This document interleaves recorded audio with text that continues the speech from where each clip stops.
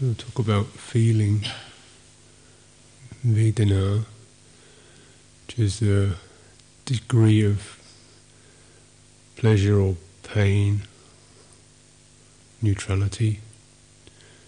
So it's just this indication comes through a physical base or mental base.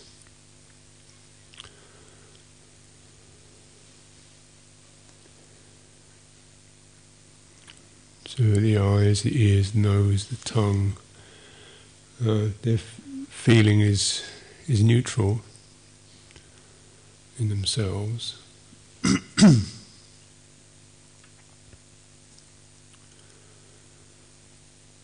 But because the way the mind is, the mind interprets sounds and sights, and then that interpretation becomes pleasant or painful. So, roses may look pleasant, so they just look like roses. But the quality of the shape and the colour and whatever other cognitive experiences happen, memories, perceptions, sanya occur that we find agreeable or disagreeable. So it's to recognise that the physical quality of feeling really refers just to tactile. Anything else, any other kind of feeling comes through the mind. That's really going to make an impression on you.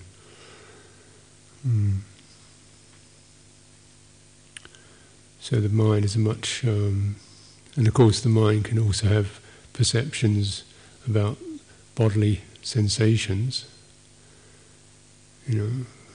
so you can recognise with physical discomfort, if the mind gets angry and frustrated with it, then that makes it much more unpleasant. If the mind is more spacious or allowing or skillful with it, it helps to, the physical disagreeable is there, it becomes less aggravated by the mental disagreeable. So the mental is the kind of more dominant form of feeling input that we have.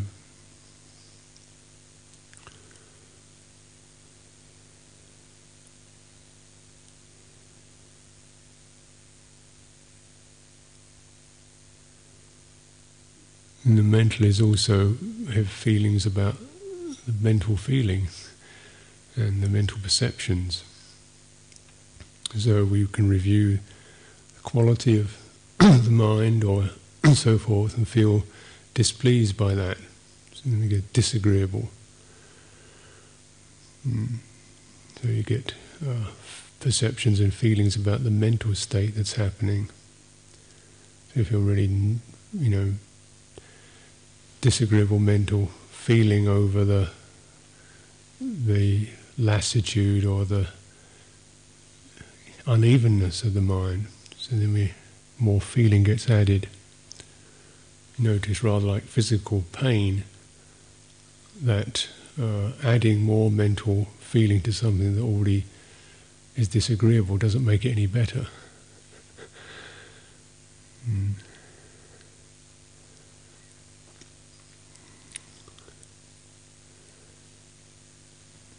And we can recognise that there's both a direct feeling and then there's feeling about the feeling, and so on and so on and so on. This is this medium of perception, cognition, interpretation, the way we find things or take things, is really a very potent source of mental feeling. So this is quite something to really wake up to, because it can go very much for our harm and suffering, or it can go for our welfare. Perception, develop. So something that happens. So if we get the perceptions associated with, being mistrusted or being alone or being a failure or not being good enough, and then these things can give tremendously powerful inputs of oppressive, difficult feeling, and then the perception also affects both our energies and also our willingness to cultivate.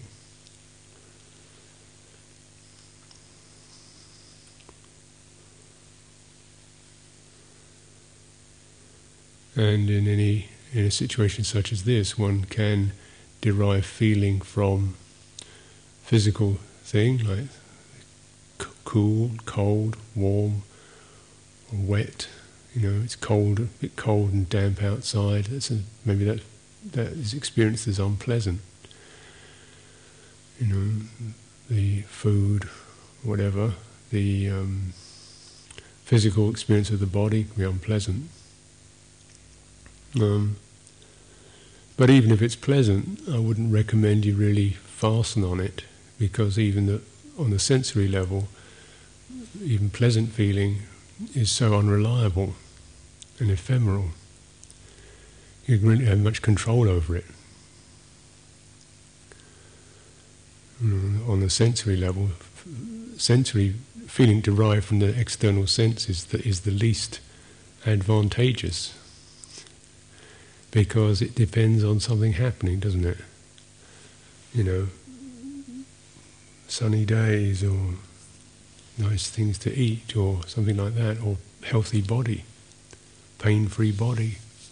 Those things are really only, strokes of luck, actually, good fortune.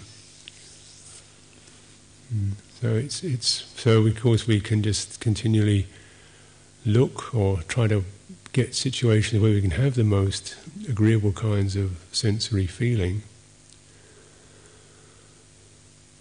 And certainly we're not trying to deliberately make it more painful, but at the same time one doesn't want to, keep prioritizing the comfort. As you probably recognized, I'm not one who prioritizes comfort.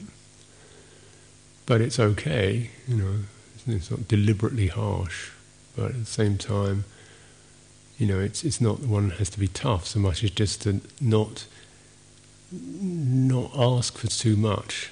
It's training oneself to not ask too much from the sensory world, and also be able to be expansive and spacious and allowing about the rather disagreeable sensory inputs that can occur. This is just good training, because it is to get one's attention to affiliate itself to another source of feeling, which is something we do have control over, we do have say over, and which we can train ourselves to evoke. This is the skillful feeling that comes from recollection and mindfulness and concentration.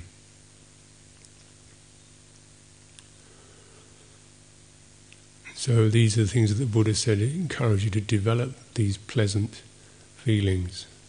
I encourage you to develop this.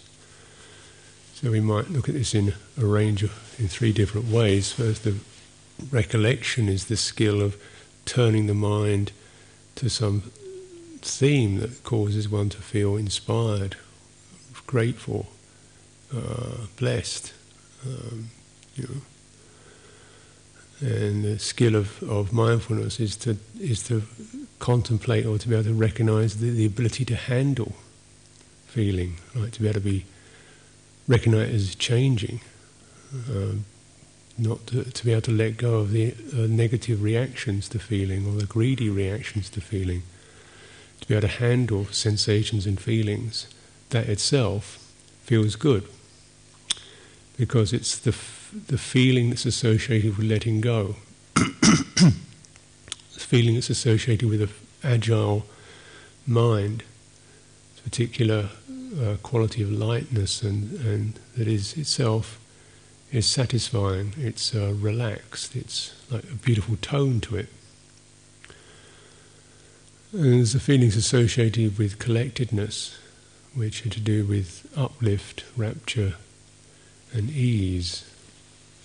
So these are the ones we have some say over, because we can train and cultivate them.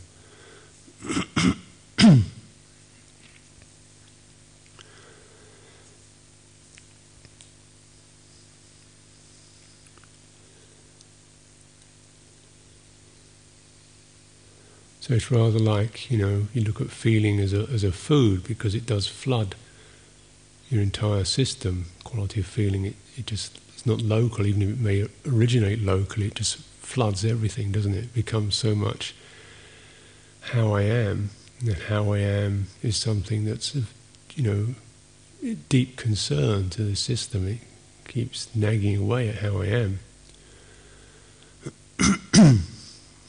And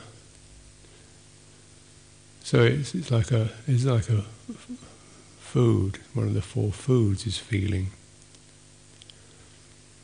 Or if you just, to derive feeling only from the external senses is like, you're just grabbing something that comes past. It's like grabbing something off the shelf, or just going into a diner and grabbing the first thing that you see, with no selection, just whatever's dished up, you grab it. Well, this way you could get given a plastic egg or stale food. You just grab it and wolf it down because it looks good. But the best kind of feelings are things. The best kind of food is that which tastes good and digests well, and also something that doesn't stick in your guts, because you recognise if you're constipated, you feel terrible. The best kind of food is the food that passes out in due course of time, doesn't stick around and fester. It's a sense of that ability to release and let go is so important on a physical level, not on a mental level. So there's a kind of cleanness and freshness that comes from that, cultivating that particular skill alone. Just every day is just whoa.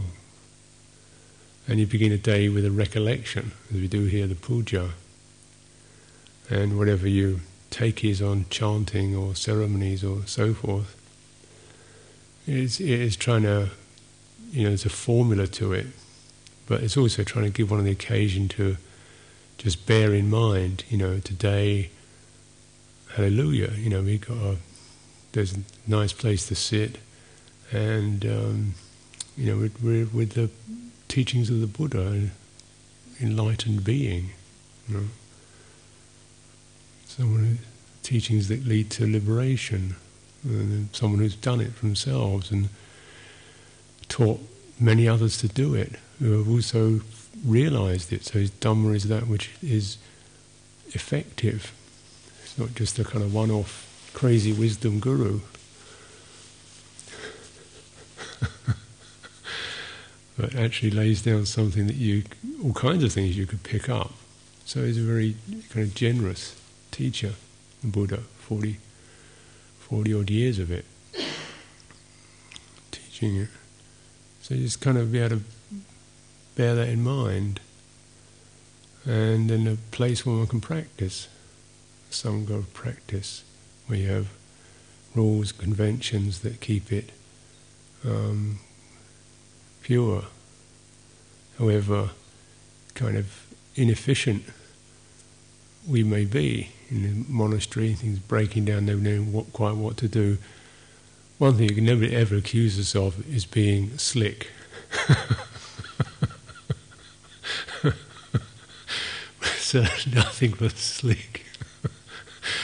We're not a slick big money operation. We've managed to remain completely unslick for 25 years, not a drop of slickness coming our way. It doesn't look like it'll ever be that way. There's no power, no money involved, no kind of scams, no secret deals, nothing under the carpet, as it were.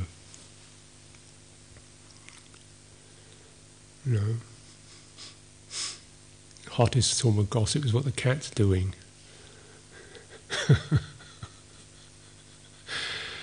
So you got something that's kind of open-handed, and you can come and join and take part in it, and then can leave.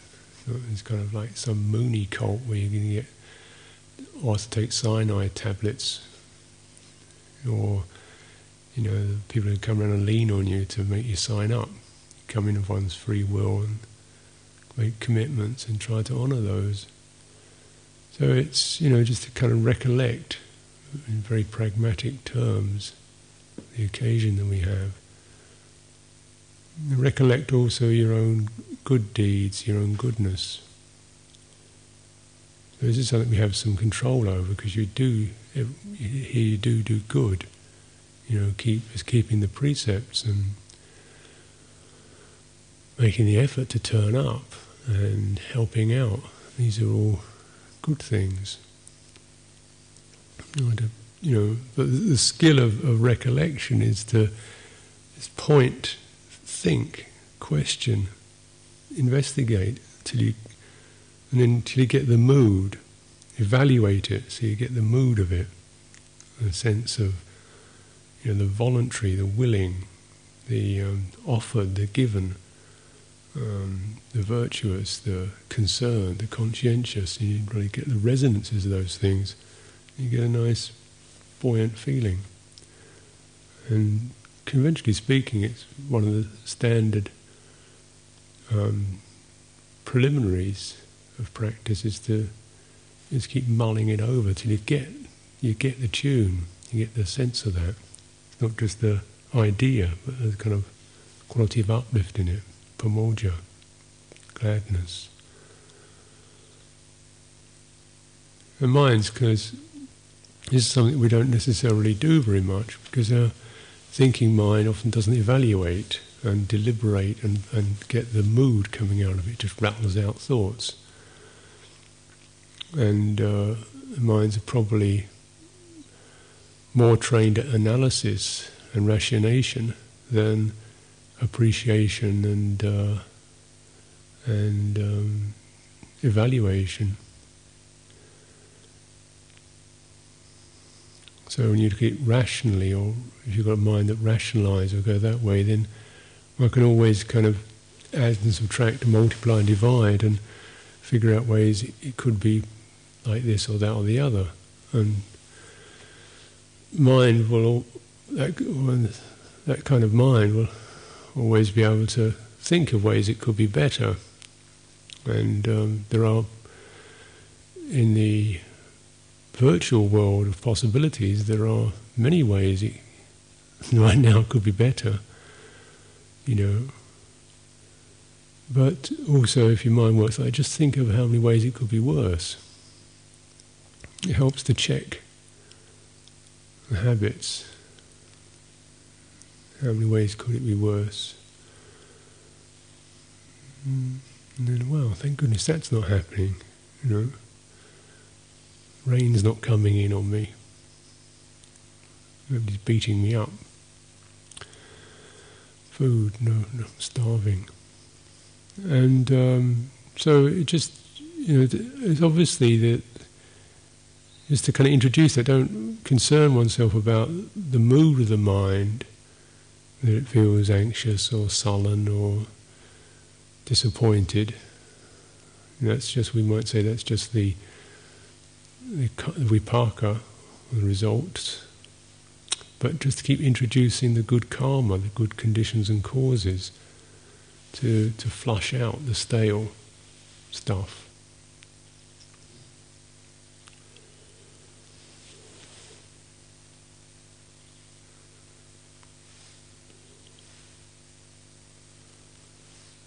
This is called anusati. So it is sati, bringing to mind, mindfulness, which causes one, helps one to remember. It's something that picks up. So it's a subtle form of activity, of action, mindfulness, and you can see it's actually something that's quite broad. It sweeps, it looks around, it picks up, and so it requires a kind of effort. But when we consider effort, even the very word itself sounds so heavy and physical, almost, a certain pushing or straining to get somewhere or make something stop or make something happen. When really with meditation, most of the effort, if not all of it, is just towards recollecting and tuning in and keep doing it. It's not a huge push so much as a continual touching, picking it up till the mind gets the theme. It's like learning how to sing or dance or play the piano. You just keep plunking away until you get the right step, and it starts to flow. So it's that kind of effort. And mindfulness is quite a broad thing.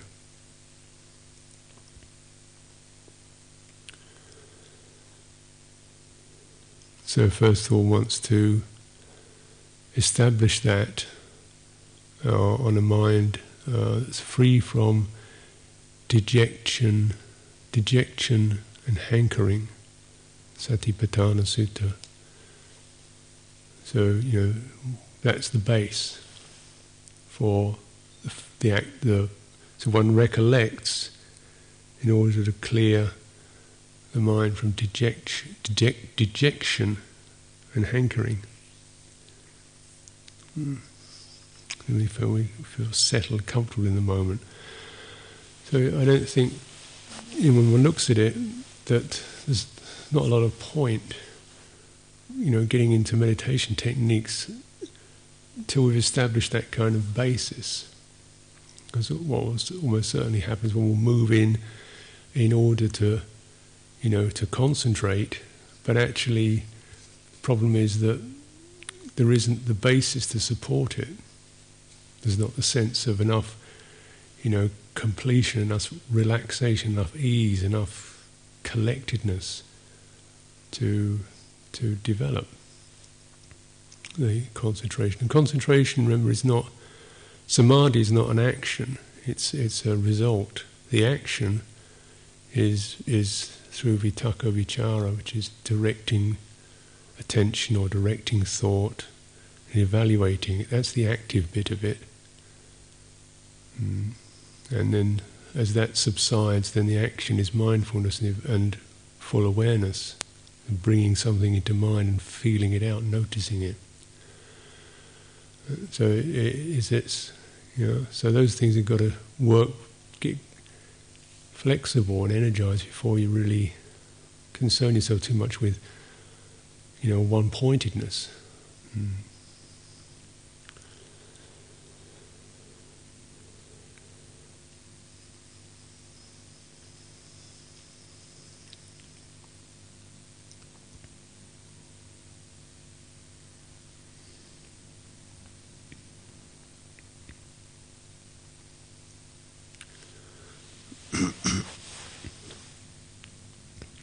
So mindfulness then comes from that basis. You feel a little bit inspired, and then you just bringing the body into mind, what it is to have a body, embodiment, entire sensate corporal experience.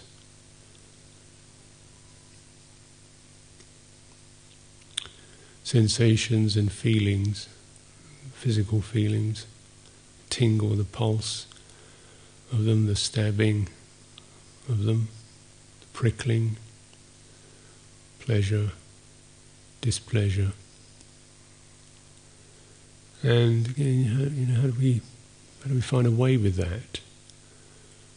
Many people have experiences of quite some discomfort, either physical, direct impingement, pressure on the knees on the floor, legs on the floor, or more internal, either ill health or particular constrictions in the body, tensions and tightnesses in the body. So, before one thinks about concentration, it's just like investigating those. Can we handle those? Which is the other source, next source of feeling, the ability just to not be pushing or punching or withdrawing or retracting from these physical discomforts, and being open so that mind has this sense of detachment, which is the unhooking of mental states, and then dispassion, which is more like a spaciousness around the quality of feeling that occurs. To meet feeling. And the method of mindfulness makes that quite clear. You feel the feeling just as a feeling, just as if it has every right to be there. It's part, almost like just welcoming it. Is a phrase sometimes Ajahn Sumedho talks of welcoming discomfort, disagreeable, because there's so much habit to be perplexed by it, to be frustrated by it, to feel put down and by it, and this thing's getting in my way. So that hindrance of ill will, restlessness comes up. These are the things that get in the way, the hindrances. They hinder, not the feeling. It's those particular... And actually, this is sort of like our first major test, is about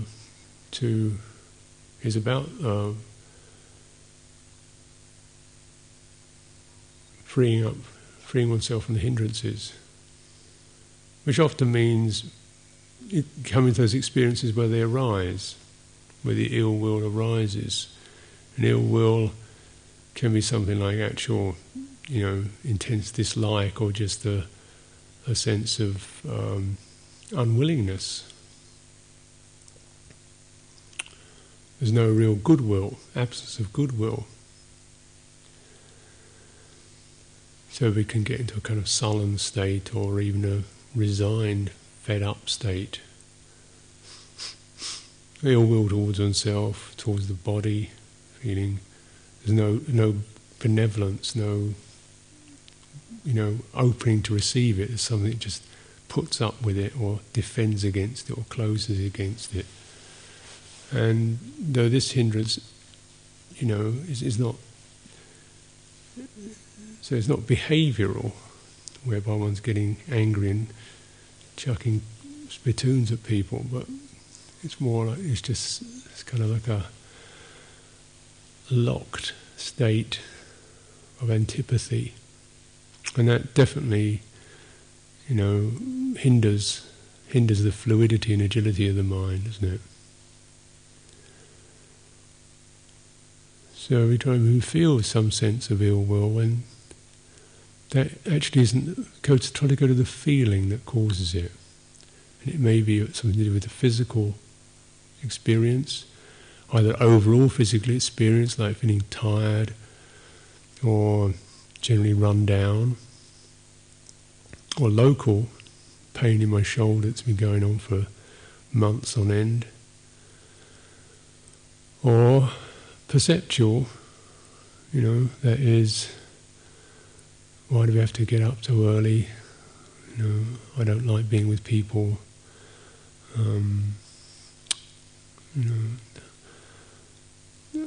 Whatever. Don't feel my practice is getting anywhere. So, one looks at it, just kind of contemplate within the hindrance the feeling, where what perception gives rise to that, the feeling. So the hindrance is often the production, and the perception is the trigger, and the feeling is the base of that particular trigger, the thing that the trigger is created by.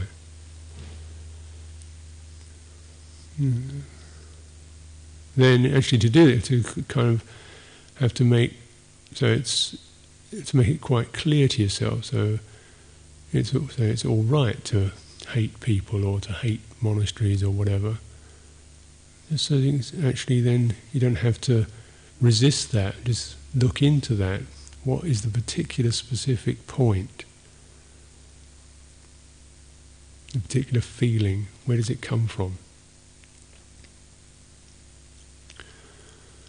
And sometimes I've, looking to that and feeling fed up today, I mean, what was it? Because in the fed upness, it just seems to blanket everything. And what actually was the specific point? Well, is she okay? Is he okay? Yeah. Is the bed okay? Yeah. The weather? That's all right. Temperature in the room? Yeah.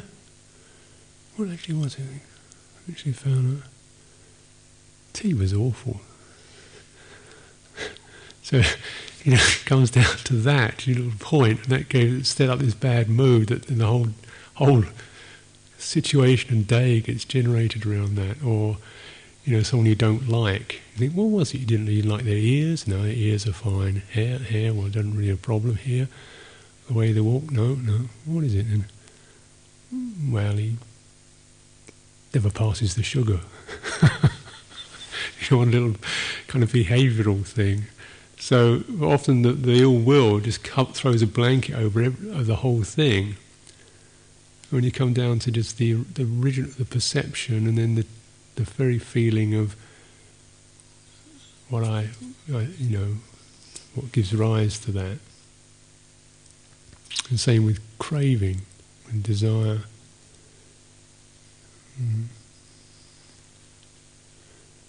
What actually is the bit, the real hit? Where would the pleasant feeling be? Sometimes it's just that sense of, I want this, I want that. No, actually, no, I don't. It's not that I want this or that, I just want to do what I want.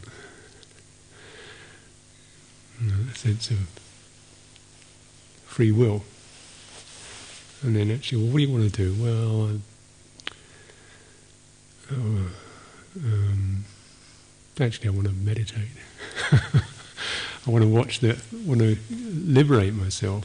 So when we kind of review some of these, the way the hindrances work, they often set up a maze that dazes one's attention. You don't really,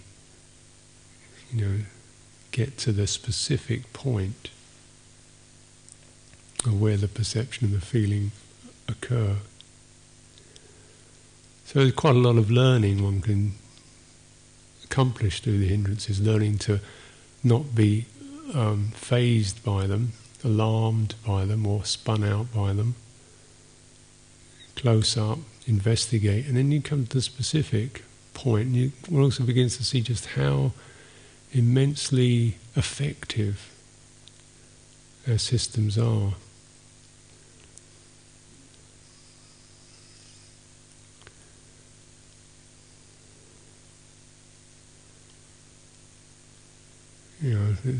A few days ago, I remember I was kind of coming through the day, and I realised this irritation. What is this? I didn't really recognise it. There was a certain sort of edginess and sharpness about where my mind was operating. What is all this? And I got reviewed it. Thought, oh, that's because I couldn't figure out the telephone connection. Tiny little thing that set up a moment of frustration, and then that effect wasn't really discharged. It was just locked there. I went on the rest of the day. Just a little thing like that can make the whole day seem, one feels edgy. So you see how effective it is, and then, well, if it's effective in that sense, couldn't it be effective by another way? Like put, the Buddha, the Blessed One, the liberation, seed that particular thing rather than the telephone wouldn't work, or, cat peed on my blanket as a keynote for the day.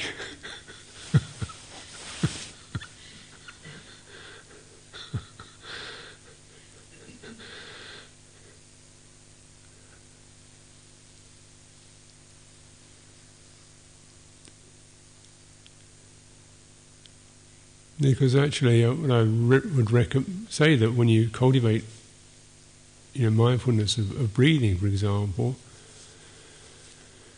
it is a practice that's about pajanati, which is to do with full awareness. It's a very full awareness and thoroughly sensitive. So, it requires the mind to be based upon being able to be fully aware and not edgy or cramped or trying to shut something out or trying to get somewhere, but sort of expansive sense, fully aware, thoroughly sensitive to just breathing in and out, and then being able to soothe and calm the rhythms of the body. Well, one can't do that unless one is already, attuned to a kind of quality of mood that is open, rich, able to calm. I can't go down if I'm fed up and edgy and uptight, I'm going to trying to focus on my breathing through that channel. What's going to result? It's going to be edgy, uptight breathing, basically. Frustrated, it's going to go right in there because, the very effective mind is also the mind that we're using to focus with. That's why, for many people, mindfulness of breathing is not really a practice they can, pick up immediately. Because there's so much massaging of attention that's required to make it open and supple and benevolent. We get so tight and cramped and anxious, and to get somewhere and make it work. That very attitude, tends to impose a certain grip and short attention span. The attention span is too wide, receptive to an entire phase of breathing in all the way in and breathing out all the way out.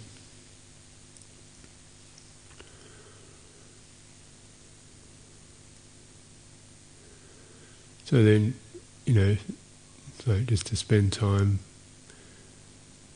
developing or attuning to how to feel, how to be sensitive, acknowledge sensitivity, and how to feel, one is welcome and welcomed, part of this, So the movement into the meditation theme comes from a sense of chanda, or willingness, desire, interest. So as you know, certainly now Sangha, not many people really teach mindfulness of breathing this in Britain anyway. Mostly just do things like openness, space, silence, these more immaterial objects to conduce to a particular resonance that feels comfortable and free from tension and free from criticisms and nervousness. And I think there's quite a lot of pragmatic wisdom in that. It comes from, not from some ideological position, but just from the pragmatism of recognising, what people seem to need.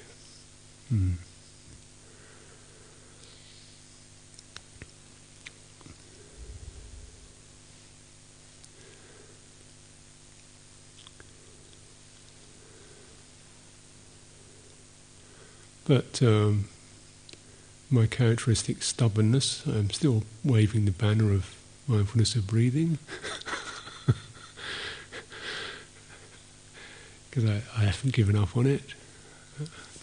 It's a matter of bringing that welcome, that openness, that generosity, that of heart, that heartfulness into something that's embodied.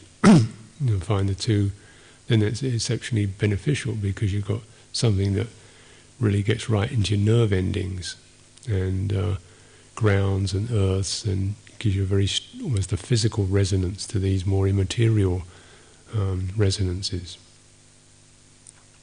But whatever works really, as long as you get the resonance, in whatever. But if you do get that, or you find that, then really try to sort of like breathe through that.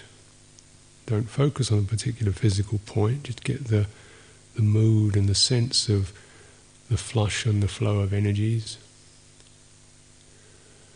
So that sense of uplift that's associated with doing something skillful, handling things skillfully, being given a beautiful opportunity, crystallizes into the quality of piti, which is has a physical or a neurological. It's not purely an idea, but it has a definite neurological effect. The system actually starts to feel, the physical system on a subtle level, somatically, so starts to be more alive and energized. This uplifted, buoyant quality. And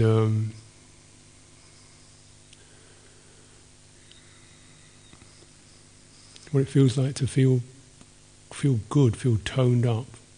It's like a bodily toning up. You feel bright. And because it's coming from the body, the beauty of this is it's not so much dependent upon mental effort or a mental turning.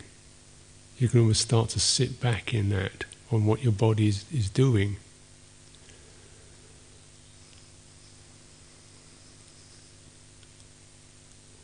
It's not purely bodily, because the mind has to be there picking it up and tuning into it, but there is almost like a bodily, part of that is bodily. And then the quality of ease come up when one contemplates the sense of rapture, uplift, and gets more spacious about it. There's like a sense of dispassion, spaciousness around it, and letting it flow through the system. And you get a skillful quality of ease. You can breathe it down through your fingers and your feet and your legs. And the resonance that comes from the body, it really appreciates that. And so this is something that, because if the body picks it up like that, this is where this sense of ekaggata comes from. It's almost like, it's not that you force your mind into it, but that something grabs your mind. It's like some quality of gravity almost pulls and holds till it becomes difficult to think. You can't, you're so held. It's like, I suppose it would be something like when you're really held by a cinema, so film or a piece of music. You're so gripped by it that you can't go into a lot of thinking. You could break out. So ekaggata is something like that, but this is coming from this whole embodied feeling tone.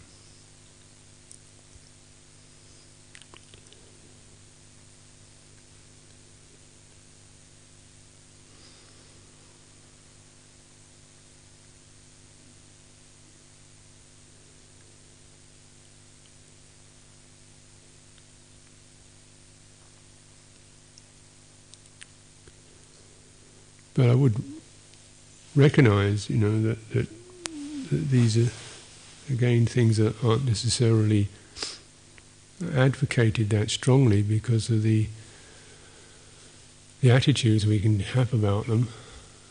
You're trying to make it work, feeling negative because one hasn't got it. And then all that, the amount of distress that can get caused through that is it's not worth going into, really, just to cause yourself distress and irritation. Because that cuts away the very base of meditation. main thing is to pick a way and a theme where one can put aside the dejection and the craving, get the feeling, and then if sit in it, soak it up. Let the voice of your mind speak from that feeling. Let the voice of your mind speak from the place of abundance and generosity. Let it talk to you. Let it hold you and reassure you and help you with the difficulties. It's all right, you're all right. This will pass, you're doing well. So that these kind of tyrannical, critical mental restrictions can be blown out. And then it becomes something whereby one tends to find oneself almost feeling the body, because this other stuff isn't in the way, and your body is your home base. So often we seem to find ourselves, because of that powerful, almost involuntary inclination to find a pattern to stabilize in. If you can't find your body, you can't be with that, then you tend to stabilize in a mood, make that solid. If you can't do that, you stabilize in a thought. Can't find a positive thought, you stabilize in a negative thought. So in a way, what can happen is that we gradually constellate a sitting place based on our, negative thoughts, or afflicted thoughts, or sad thoughts, or despairing thoughts, and that becomes almost like your sitting platform. So, before doing anything else, one must find a place to sit. Otherwise, there isn't any meditation. It's just obsession and